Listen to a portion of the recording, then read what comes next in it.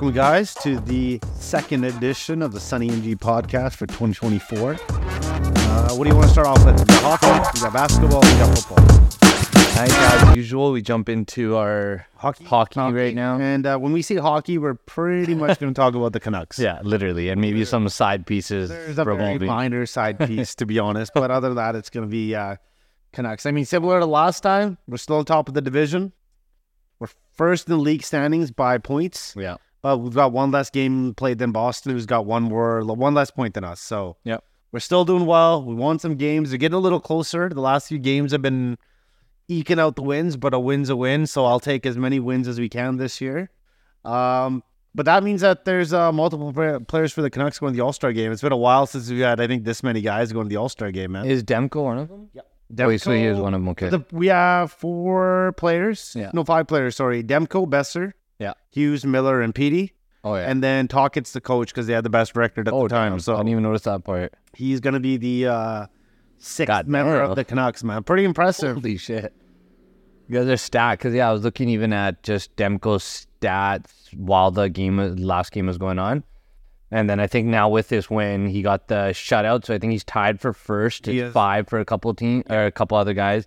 And then he just, I think, tied for or took over first place for wins overall, too. That makes sense. And then shots, there's 5 goalies that have hit 1,000 shots apiece or something like that. And I know he's definitely one of those 5. And that's with him getting a lot of, with DeSmith getting a lot of games in there, too. Like compared to past years. True.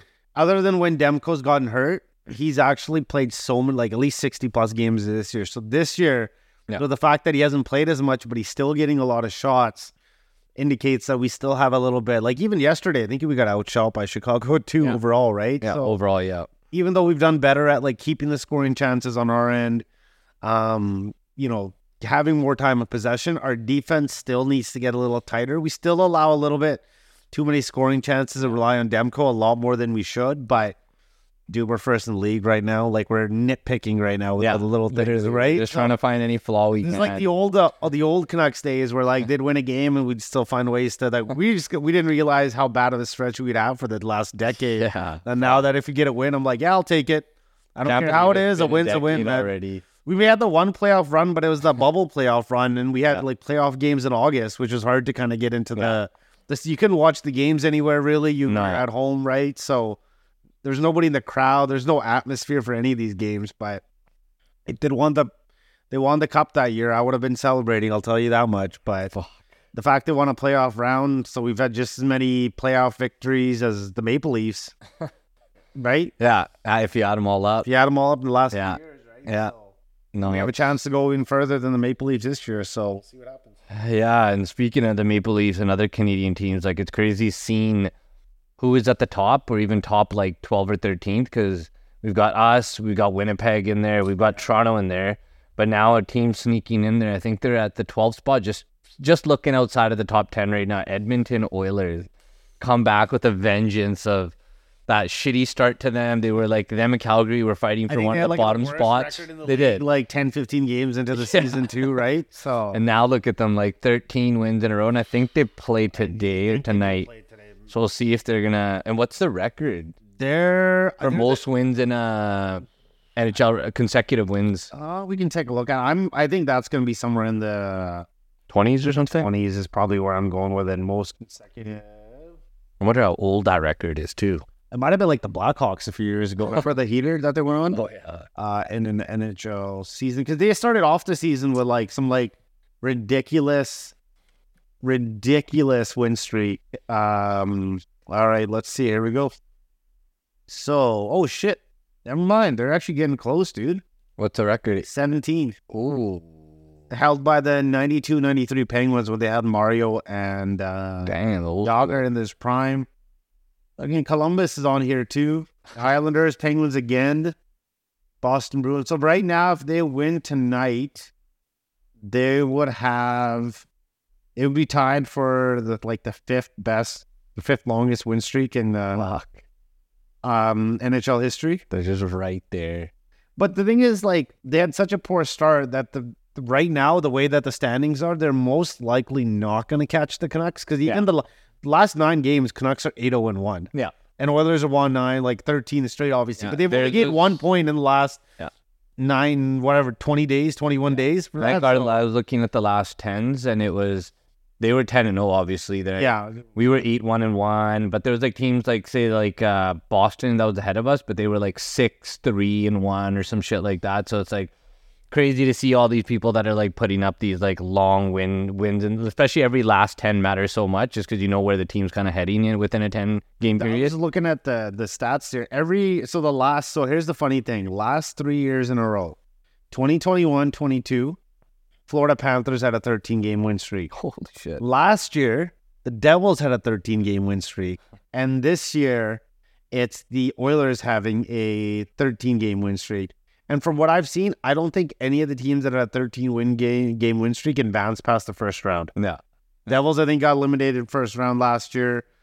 I don't think Florida had their run last year, so I think the year before they faltered pretty early too. But 13 games, a win streak, man. They're second in the division now too. Third. But they're catching up on Vegas. They are. Vegas had a bunch of injuries. Calgary themselves, like I think Edmonton was at 53 points.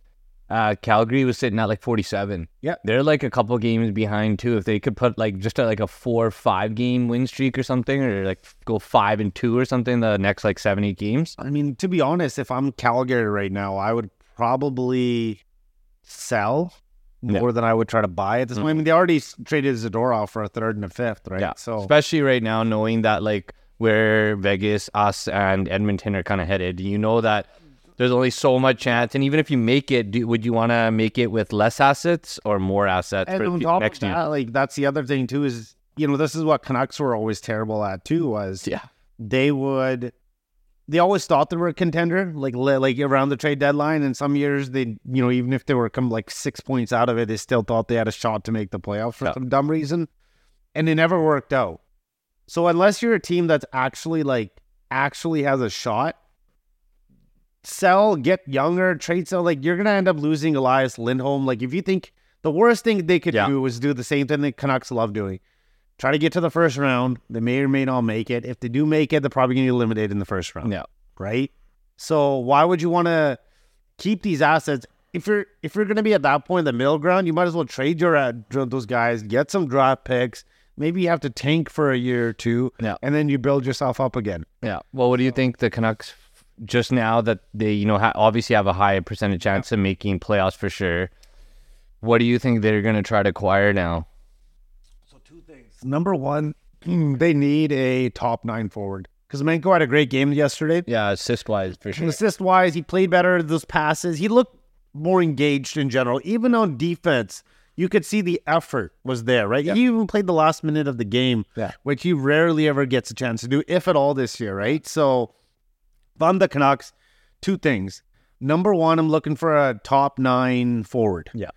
Ideally, that top 9 forward would be, say, a center, and then you could have a second-line center, and then you have PD as your first, because the long line, you could switch. You have some, ability to switch. Maybe that guy's able to play with PD as well, right? Yeah. Who knows? Yeah. So they need either a center or a winger. Ideally, someone who's got some size and speed. Obviously, like you have to be able to skate in today's NHL, right? And my other thing, which the entire league is looking for, a top 4 right-handed defenseman, because you've got Hronek as your 1. Yeah.